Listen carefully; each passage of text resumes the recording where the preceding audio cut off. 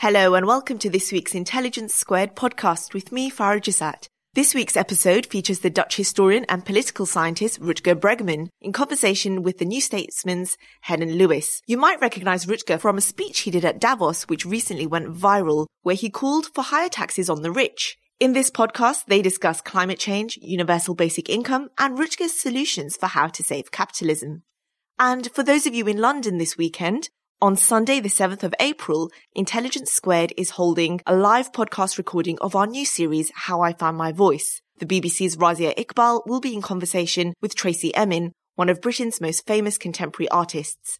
This event will be part of a larger podcast festival featuring all sorts of political podcasts, including Brexitcast, Remainiacs, and Dellingpod. To buy tickets and for more details, go to podcastlive.com. We hope you enjoyed this episode. Hello, I'm Helen Lewis, Associate Editor at The New Statesman. Welcome to this week's Intelligence Squared podcast. You can sign up for regular updates about podcasts and other events at intelligencesquared.com. I'm here with Rutger Bregman, historian and author of Utopia for Realists. Hello, Rutger. Hello, it's great to be here. I have your bright orange book in front of me. Let's start with a very simple one, which I'm sure, to just get us started. Why is it important to talk about utopia? Well, very simple, really. Every milestone of civilization was once a utopian fantasy. So progress always starts, in the form of utopia, an impossible dream, whether we talk about the end of slavery or democracy or equal rights for men and women. I think we just need those utopian visions if we want progress. Okay, so all the way through this book, which I really enjoyed, my big problem with it is you always talk about the facts as if the facts matter.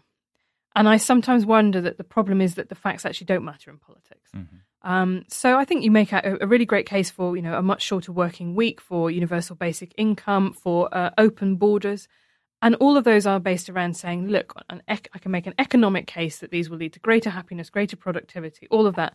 But the problem is that voters don't we know, follow those lines. We're about to presumably leave the European Union here in this country. And every economist, apart from one that I can think of, said that will make Britain poorer, it will make people poorer. And that did not matter. That argument did not land. So for you, where does it go next after saying I can build this amazing case? How do you convince people of the case? Well, I would absolutely agree that facts are not enough, right? It's actually interesting. I've got one story in the book in the second chapter about this very small experiment with 13 homeless men in London a couple of years ago.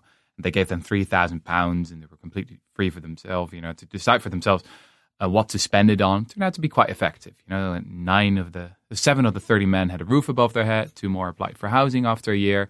Found out that the experiment actually saved money. So very counterintuitive finding, right? You give money to the homeless and it actually works. So the interesting thing actually is that I've been now at 4 or 5 birthday parties.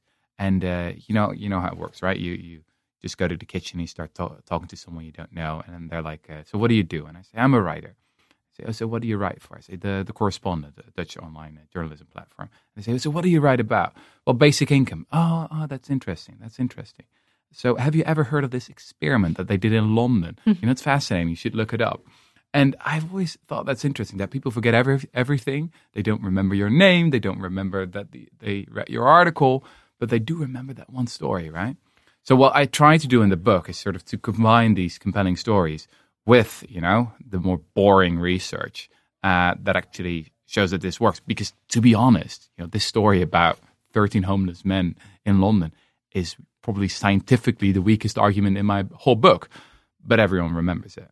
Right, but I mean, that in itself does slightly worry me, because I remember Malcolm Gladwell of The New Yorker wrote a piece called $1 Million Murray. It must be over a decade ago now, which was exactly the same premise, right? It was a guy who was having all these emergency interventions. They kept taking him into hospital, and they said, you could put this, in 10 years, this guy's cost this state $1 million, and you could put him and give him a butler, and he would cost less. And my worry about that is, I guess you have to be a believer in incrementalism, right? And that you're just chipping away at stuff with these stories.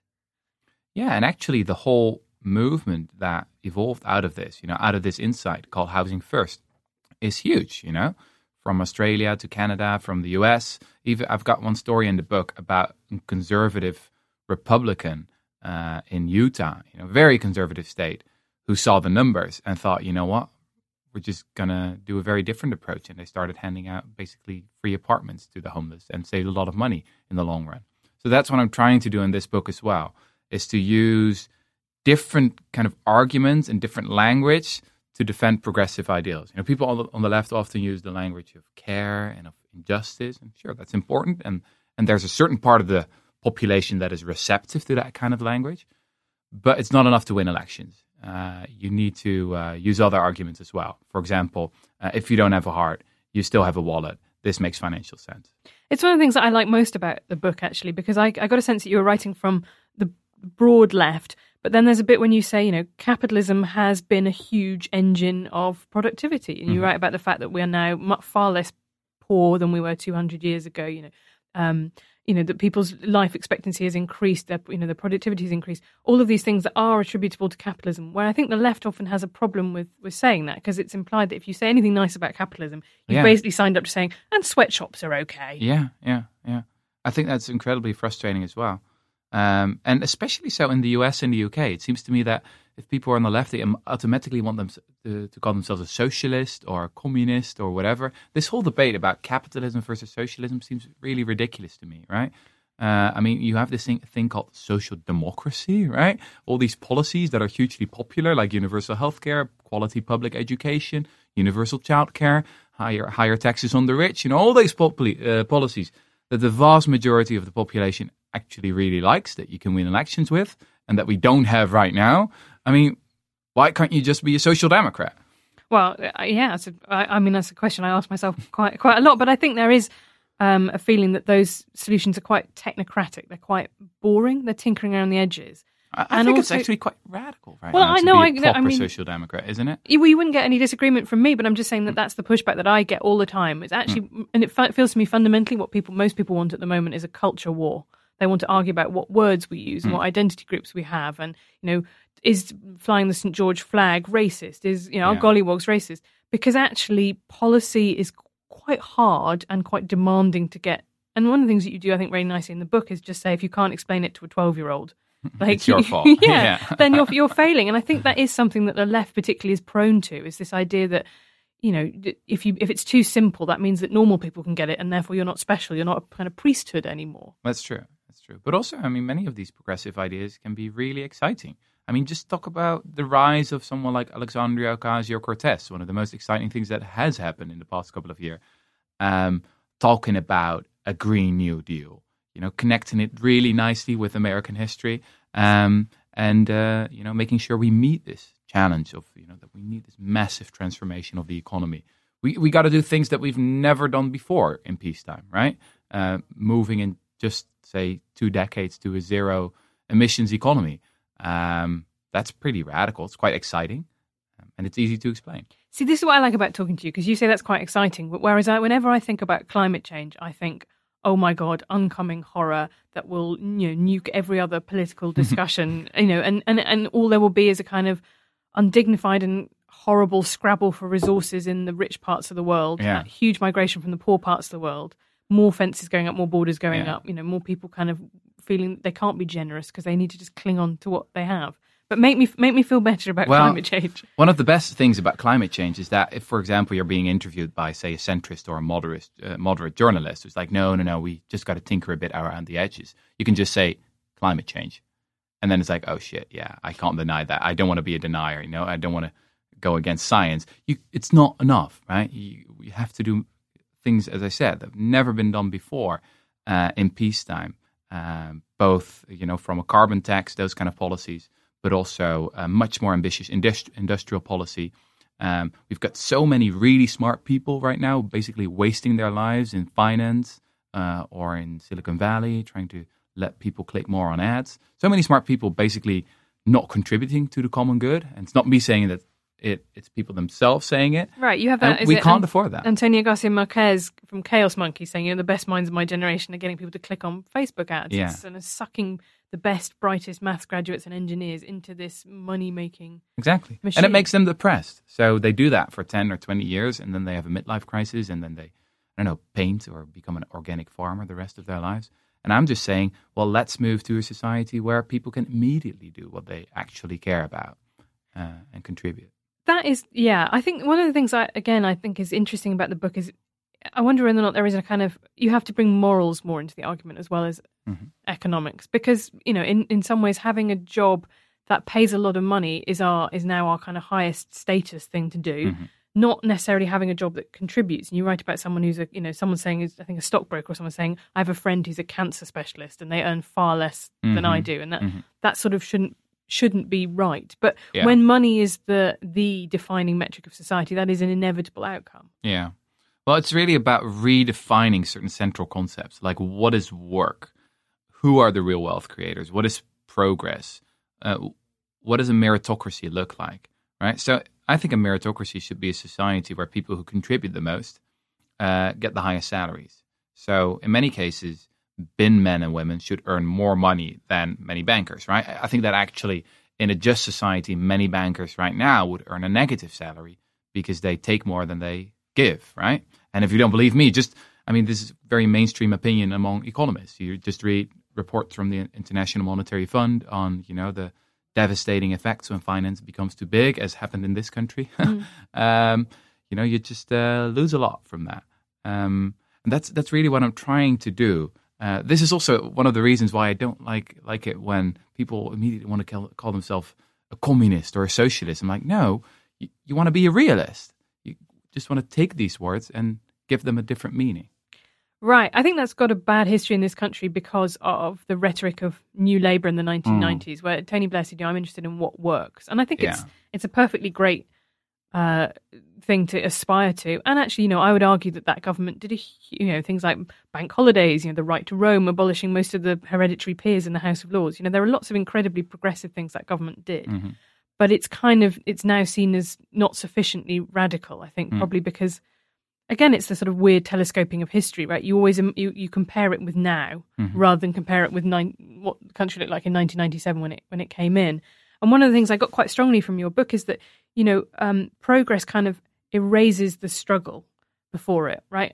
It's well known that things like Medicaid, once you give people these universal health benefits, they don't want to go back. They're incredibly popular once you've got them. So right-wing politicians are very frightened of them because they know that once people have had a taste. It's not. It's a Trojan horse, Right. It's not going back you again. Can never. It's the same. It's probably the same with universal basic income. It's going to be such a popular policy. Actually, there's one place in the world that has a small basic income, Alaska. They started this program in the 70s, funded from oil money. Basically, it was actually a Republican governor, Jay Hammond, who said, "You know what? The oil in the ground should be the property of everyone." And they started basically handing out dividends to everyone who's lived at least a year in Alaska. It's around $2,000, but adds up to $8,000, in a family of four. So it really makes a substantial difference. And it's so popular, from the left to the right. As soon as you, even suggest abolishing it as a politician in Alaska, your career is finished. I think universal basic income is a really fascinating example because it has, as you say in the book, become... people are now doing tests of it all over the place. I was in Finland a couple of years ago, which ran a pilot study. Glasgow's been talking about doing it. As you mentioned, the Swiss had a referendum on it and decided not to go with it. But as an idea whose kind of time has come, it does seem to be more interesting. My concern about it is always that where do you put the level? Because you kind of can't put the level at a level that would be that would replace an income essentially, right? Like actually a genuine income. And also, I'm from a kind of feminist perspective, I'm also uneasy about a benefit system which treats a single man the same as a single mother. And actually, those we recognise that those two need different levels of state support. But sell it to me. Well, the first thing I should say is that a basic income, a guaranteed basic income, should just be a supplement to the welfare state as we have it now. It's just one of the many things that we need. We also need quality public education, good health, childcare, and all those things, right? Then the other thing is obviously that we shouldn't only think about how much it will cost, but also how many savings it will deliver. There's quite some evidence from experiments around the globe that healthcare costs could go down, crime goes down, kids do better in school, etc. I really think that it could be an investment that pays for itself in the long run. This is another way that I think progressives should become better at selling their ideas as, financially sound ideas, good investments. Yeah, well, that's how I suppose that our social democratic government they would never talk about government spending. Gordon Brown would always talk about investment. I'm investing in schools, right? Mm-hmm. The idea that you then kind of pay it off afterwards. Yeah. It's quite an important rhetorical shift. While I'm on feminism, one of the things I found most mind-blowing, and I really love it when a book kind of reframes how you think about something, was this idea that the way that GDP works, gross domestic product, this idea about measuring the economy, is fundamentally completely flawed. And there are other books that have talked about this too. But the idea that we focus so much on the bits of the economy that can be optimized, and that's kind of seen as being efficiency, whereas the things that can't be, like wiping someone's bottom, can't be optimized beyond a certain level, like the human skills. And therefore we tend to see them as inefficient rather than seeing them as valuable. And to me, that was one of those moments where you kind of go, that's fascinating, because there has been a movement. I saw someone from the FT saying we shouldn't talk about traditionally feminine caring jobs. We should talk about robot-proof jobs. There are some things that you just won't, like a robot won't be able to do. And this is actually one of the ironies of progress, is that when certain parts of the economy become more efficient, like your farms and your factories, those parts of the economy that can be automated, that means that the other parts of the economy, like say education or healthcare, become more expensive relative to to farms and factories. So it is only right that when our technology gets more advanced, we start paying more and more for healthcare and education. That's completely normal. But all this time, it's being treated as a problem.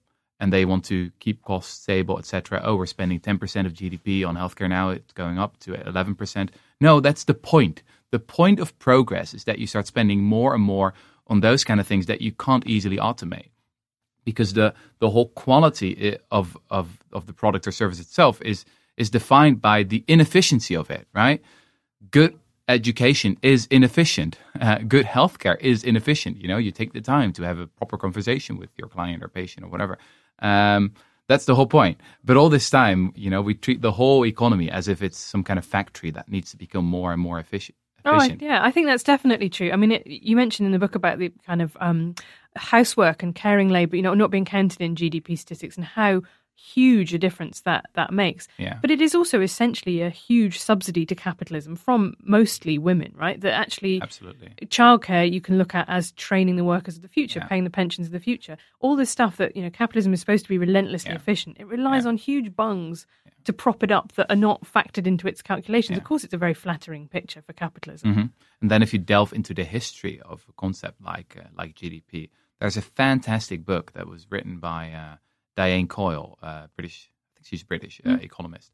GDP, it's called, An Affectionate History, I believe. And she explains in that book that the reason that this work is not included, like housework, there's no scientific reason for it. You could perfectly make an estimate of how much time people are spending caring for their kids and what the economic value is. We do many of those kind of things.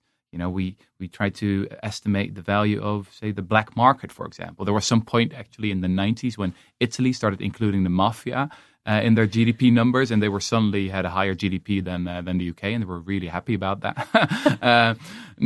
So you can do that, but why didn't they do that? Wow, all these economists were men. So they were like, they took it for granted. They didn't see it as work. So it was an ideological reason. I think that's amazing about this whole history of GDP, that we all the time we use this number, in journalism, in politics. Is GDP up? Is it down?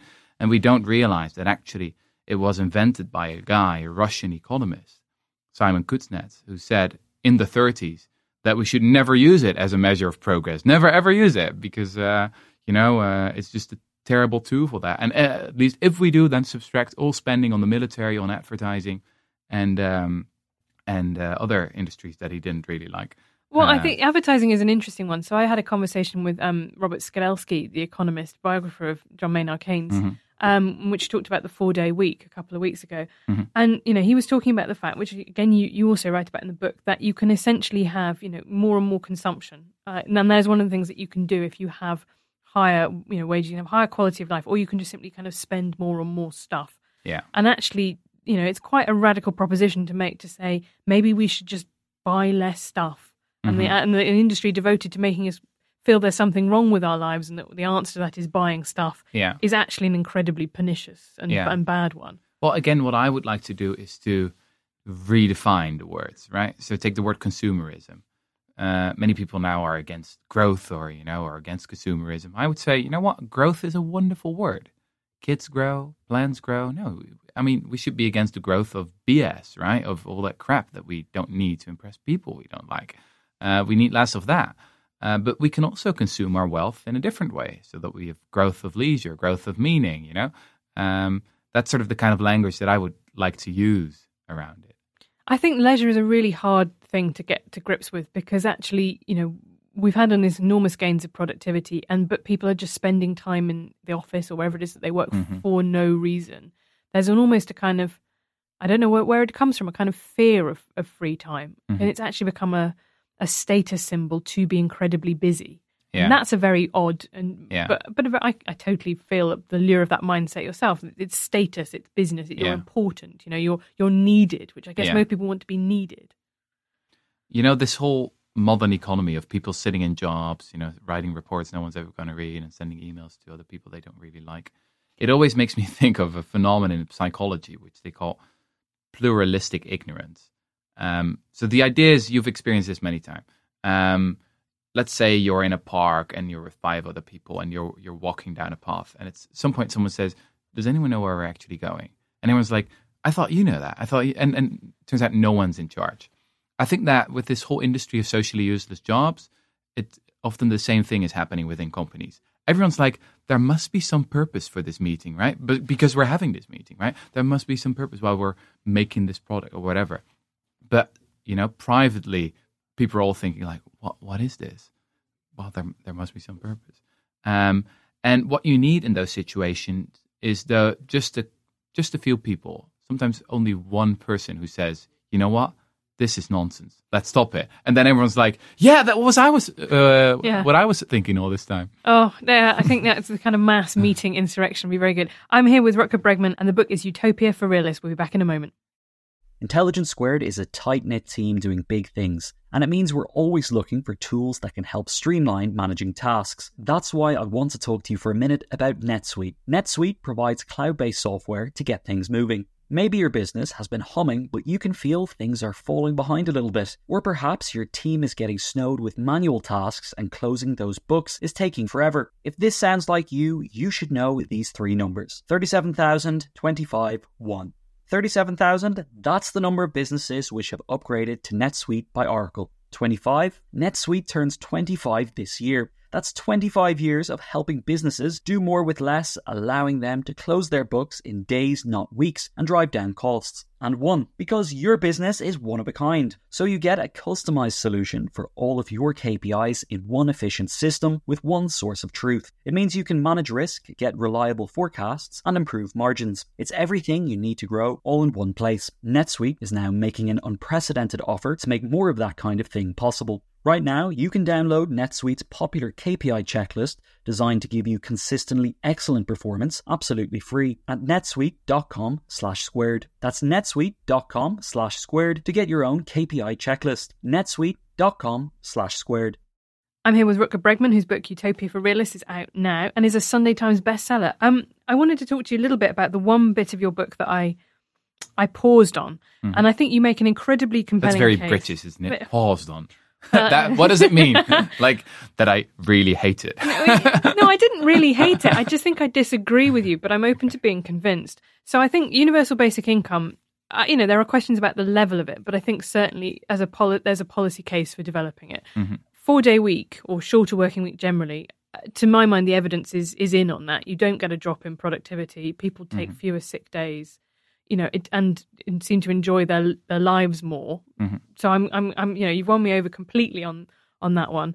But open borders, I think, is really difficult because so many of the things that you talk about here rely on to me, a strong state to enforce them. Something like you talk about, for example, about paternity leave and how important it is, and how for men to take paternity leave, and it changes the dynamic of what it means to be a parent for the rest of those men's lives. They become more involved with their children. That's something that needs to be, to my mind, supported by a state behind it. And the trouble with that is, we'll talk about Davos in a minute. You're talking about tax. You need to have some sense of who the polis is, who the sense of who your community is of taxpayers, your social bounds. I don't know if that can work in a way in which people feel that there are just 8 billion people on the planet and there's no allegiance to governments, if you see what I mean. That's my concern about open borders. Well, I would agree with you, I think. The idea of open borders is by far the most radical and utopian idea in my book. Basic income, we could easily do that today. It's not economics that's holding us back, or technology. And we could have done it in the 70s. Richard Nixon almost did it in the 70s, actually. But with open borders, that's obviously different. Now, there are a couple of things that are, I think, important to keep in mind. The first thing is that we talk a lot about mass immigration and, swarms and that kind of language that's being used on the right. Actually, if you look at the statistics, 97% of the world population lives in the country in which they were born. And most people like the country in which they live. They don't want to leave. Then the second thing is that actually higher walls often make the problem of illegal immigration worse. So if you look at the US-Mexico border, in the 60s, there were a lot of immigrants from Mexico to the US who worked there for a couple of years. And most of them, like 85%, they just went back. But then the border was militarized, and it became much more difficult to make the journey from Mexico to the US.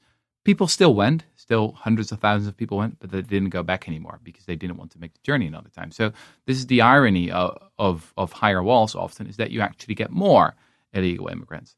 So in that chapter, what I'm trying to do is not to say, everyone should go everywhere, abolish the nation state, have no allegiance whatsoever. I'm actually quite patriotic myself, Yeah. You do come from a very cool country, to be fair. I love Holland. But, I think there's a really good case to be made for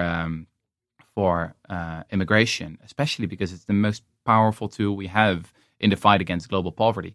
And I actually also think it could be part of your national image, right? To say that, we are a country that, where immigrants played an incredibly important role. So that's what I'm trying to do in that chapter. I think that it's interesting to, living in London, which is very much a city that says, I think our slogan is "We're open," and there's lots of campaigns about the idea that this is a place that people, internal immigration from the rest of the United Kingdom, as well as from other countries, and we're open and kind of cosmopolitan.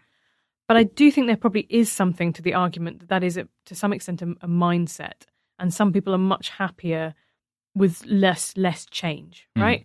That, people like me who've come from, I came from a small city in the Midlands to here, are a different kind of person than the person who wanted to stay behind, lived in the same house, lived in the same village that their parents lived in.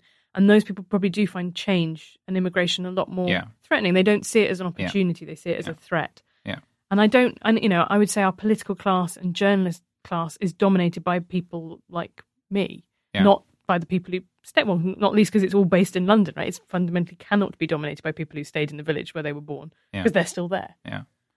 There's a very old theory in psychology that goes back to the 50s, I think. It's called contact theory.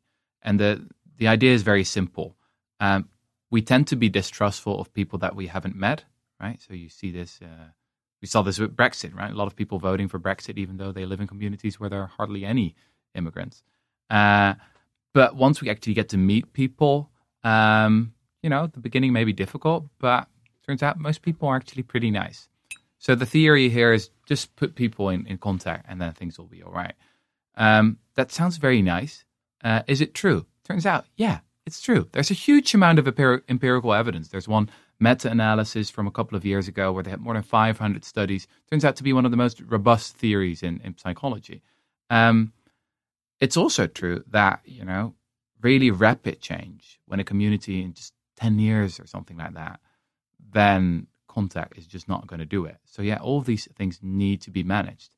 But in general, I do believe in the power of actually meeting other people. And most people tend to be quite nice if you actually get to know them. Right. And that is what the studies in the UK, I think, definitely show, is it's not that, places like London and big cities that actually have the most immigration will largely remain. Mm-hmm. But places that have seen the most change will largely lead. The rapidity of change. And also places that were not an abundance of jobs. I think that's the other thing that you can see that a lot of the appeal of Donald Trump was down to an idea of restoring jobs and restoring a certain kind of masculine pride and white masculine pride through that, right? About what a job kind of means and where your relative status is comparative to other people. Yeah. Well, you know probably much more about this than I do, but with Brexit and Trump, I really got the feeling that, you know, if you give people a hammer and they're yearning for change and they want to break with the status quo, you know, they'll just use it. And that, I think that's what happened around the referendum here, and also with Trump. You know, it's just that there was no alternative here.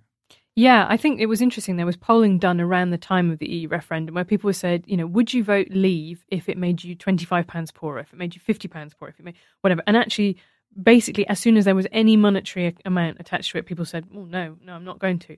The problem is that they just fundamentally did not believe those economists who were warning them, which I think is kind of interesting in the light of your book. You know, economists have a huge image problem. Yeah, definitely. I mean, the good news is that they've changed a lot. I mean, there's been this empirical revolution, basically, in economics. Is that, you know, you still sometimes see this book come out about, you know, how economists believe in their fancy theories, but that's not really the case anymore. It used to be the case like in the 70s and the 80s and the 90s, that they had their grand models that don't predict anything and are actually ideological constructs that basically destroy the social fabric. But nowadays, you know, like the top economists that publish in the top journals, they're doing really sound empirical work. And I mean, for example, recently, brilliant economist Alan Krueger passed away, you know, the American economist. And based on his really rigorous empirical work, we found out that actually you can raise the minimum wage quite a bit, and it doesn't matter, you know, you don't get less jobs. So I think that it's about time to you know, welcome the economists back in the conversation, because they're doing a much better job right now. They are, and they don't rely so much on kind of Homo economicus, you know, this sort of rational man who makes, you know, they are taking into account that people do make decisions on other grounds other than kind of naked self-interest in economic terms. The only thing that I would say is that many economists are still too much, you know, too much believe in tinkering, or, you know, are obsessed with being an incrementalist, and are not focused enough on things like the power distribution, for example, within society and how that determines wage levels, etc. But also there's a change. I mean, you've got the wonderful French economists like Thomas Piketty and Emmanuel Saez, and I think Gabriel Zucman is French as well. You know, who did all this great work on tax paradises around the globe. And Esther Duflo, right? Who you say in the book has a strong French accent, which I just think is unfair for coming from a Dutch person, because we all know that you're really brilliant at speaking English, whereas every other country in the world is less good at speaking other languages. Well, she's fantastic. But her work on aid, I thought, was really interesting, because again, you're talking about, you know, just people knowing what's best for them, and actually there's a theme running through the book about just give people money, give poor people money. They know best what they need to do with it, you know. And one of the other things is that, you know, people are much, I want to say puritanical, but that's not the right word. People are much more kind of sober than we kind of think they are, right? Or the lesson of both helicopter kind of cash in terms of poverty relief, or universal basic income, or minimum wages, is that people don't, by and large, laze around on benefits, sit on the sofa watching TV, whatever it is. People like to work. Strange, you know. And they like to save money, and they like to spend it on their kids and on education and on housing and on clothing, you know, on very sensible things. It's actually quite boring if you look at what poor people do with the money that you give to them. It's like very obvious in common sense. I want to talk to you a bit about Davos, because you went hugely viral for saying, like, stop talking about philanthropy, let's talk about tax avoidance. How did that go down in the room?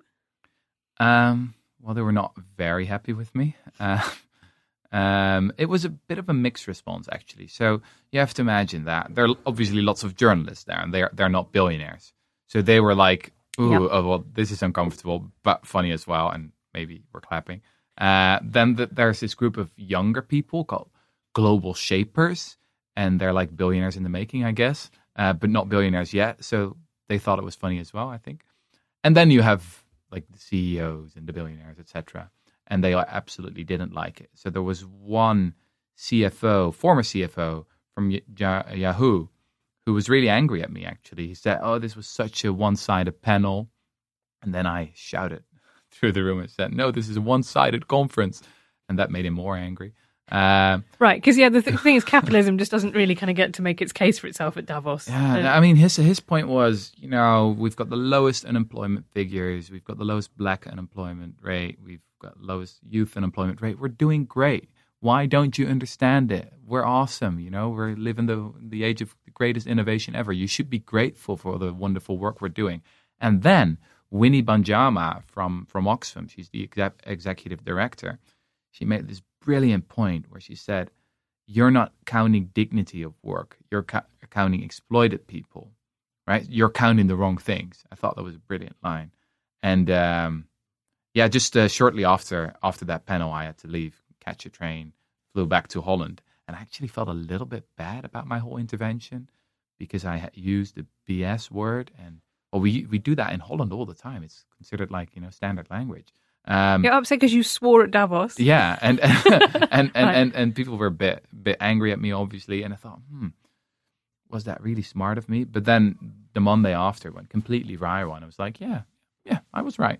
But that's kind of classic tone policing, which isn't a phrase I normally particularly like because it gets used in very weak ways. But it is basically saying if you just asked billionaires more nicely to pay some tax, then maybe they'd have thought about it. And you think, well, you said it in a very straightforward, if blunt way, and they're not going to particularly think about it. It's this idea that, there's I can't remember, it's Frederick Douglass, power concedes nothing without a demand. Yeah. Have you ever been to Davos? No. Okay.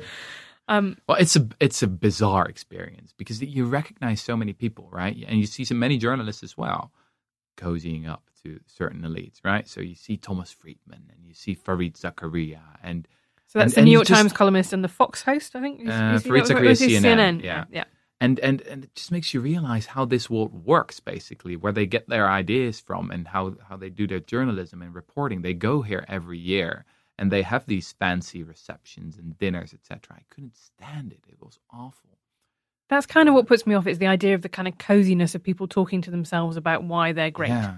And you think... This is another problem here, is that what you really hate about it after a couple of days is that they're really nice as well, right? So people often have this view of the global elite as selfish pricks, right? Who only care about money. No, that's not the case. They're really nice, They ask wonderful questions, and they at least if you have the right badge, right? They'll check your badge first, obviously. So I came in Davos, and I quickly had to run to do my first talk, and I didn't have time for registration, so I didn't have my badge yet. And it's a whole sort of caste system with different colors, right, etc., that determine how far you get, basically, and which rooms you can access, etc. I mean, in a way, I kind of admire that because it's like the global economic system, but actually, like you've made it flesh, right? Miniature, in badge form. Yeah. You've kind of, this is how capitalism works. But I'm gonna, Yeah. So I didn't have my badge yet, and then I had to get through security, and they were like really treating me as some kind of illegal immigrant, and then 2 hours later, I did have my badge, and it was a good badge, right? A white badge. That's one of the highest colors you can get. And they treated me as royalty. Like, oh, come in, Mr. Bregman. And blah, blah, blah.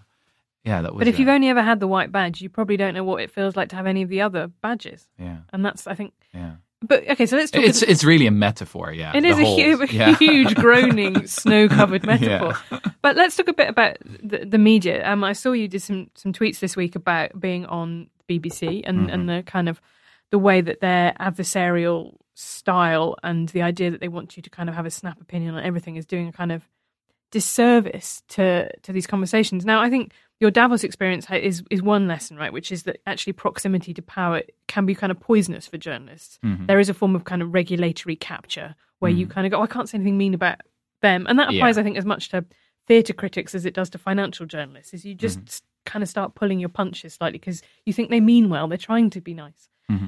But also, all the ideas in your book, would face an incredibly hostile media climate in Britain, probably more so than in Holland. Mm-hmm.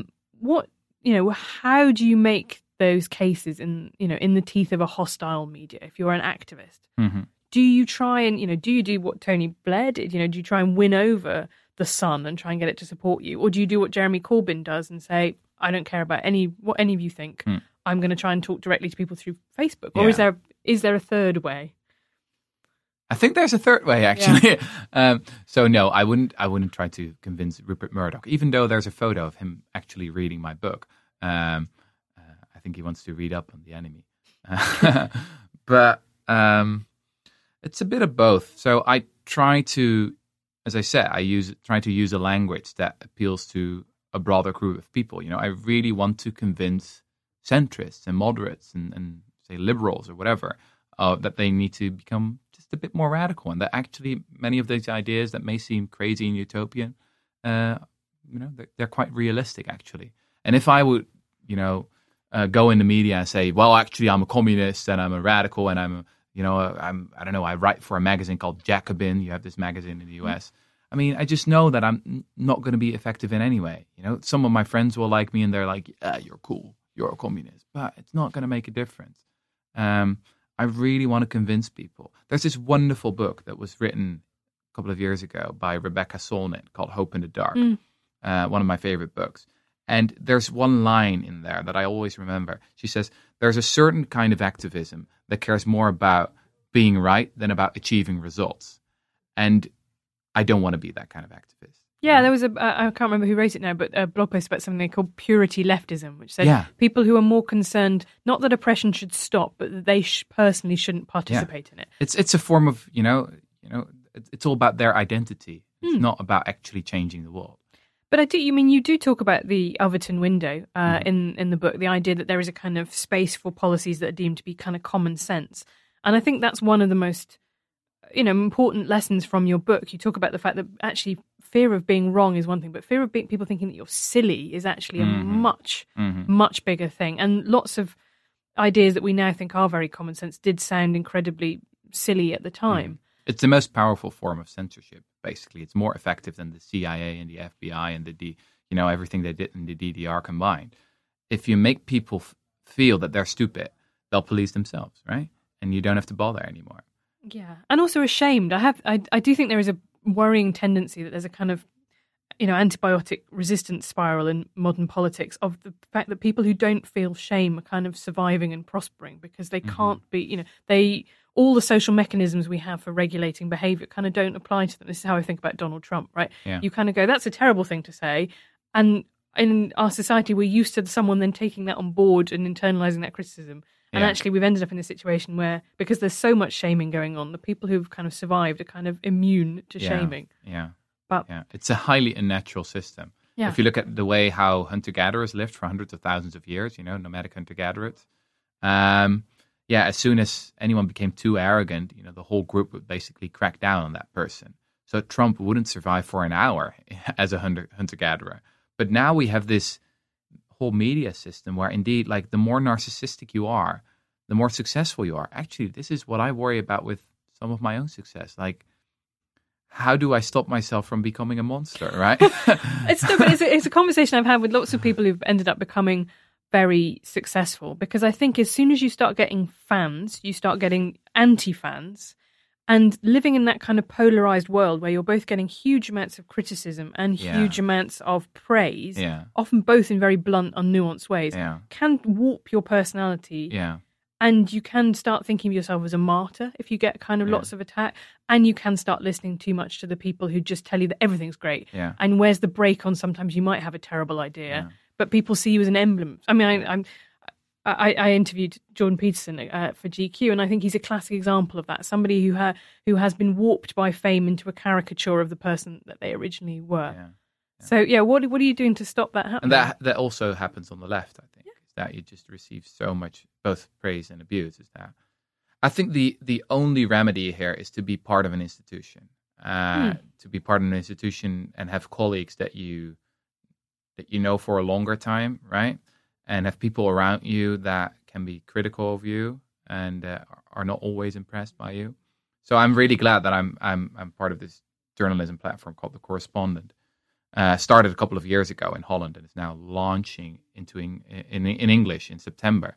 And just got a lot of good colleagues there who don't spare any. How do you say this in English? Spare your blushes. Oh pull their punches. Pull punches. Yeah. I think that's that really helps. Interesting, because there was a phase about maybe all journalists will go towards being kind of one man or one woman bands. Just being kind of a brand on your own. And the two lessons for me about, you're right, institutions are very unfashionable at the moment, right? Mm-hmm. They're supposed to be kind of opaque and not responsive, not accountable.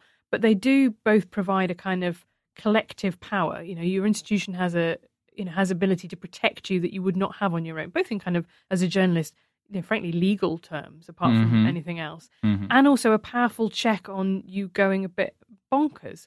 Lots of journalists, you don't see how bad their raw copy is, for example, because they're always edited. Yeah. And I just think it's a very big danger sign when people don't like being edited at all, because they think their pure vision is the best and everyone else is just tinkering with it. Because, a good editor makes something 1,000 This book has times so better. many editors.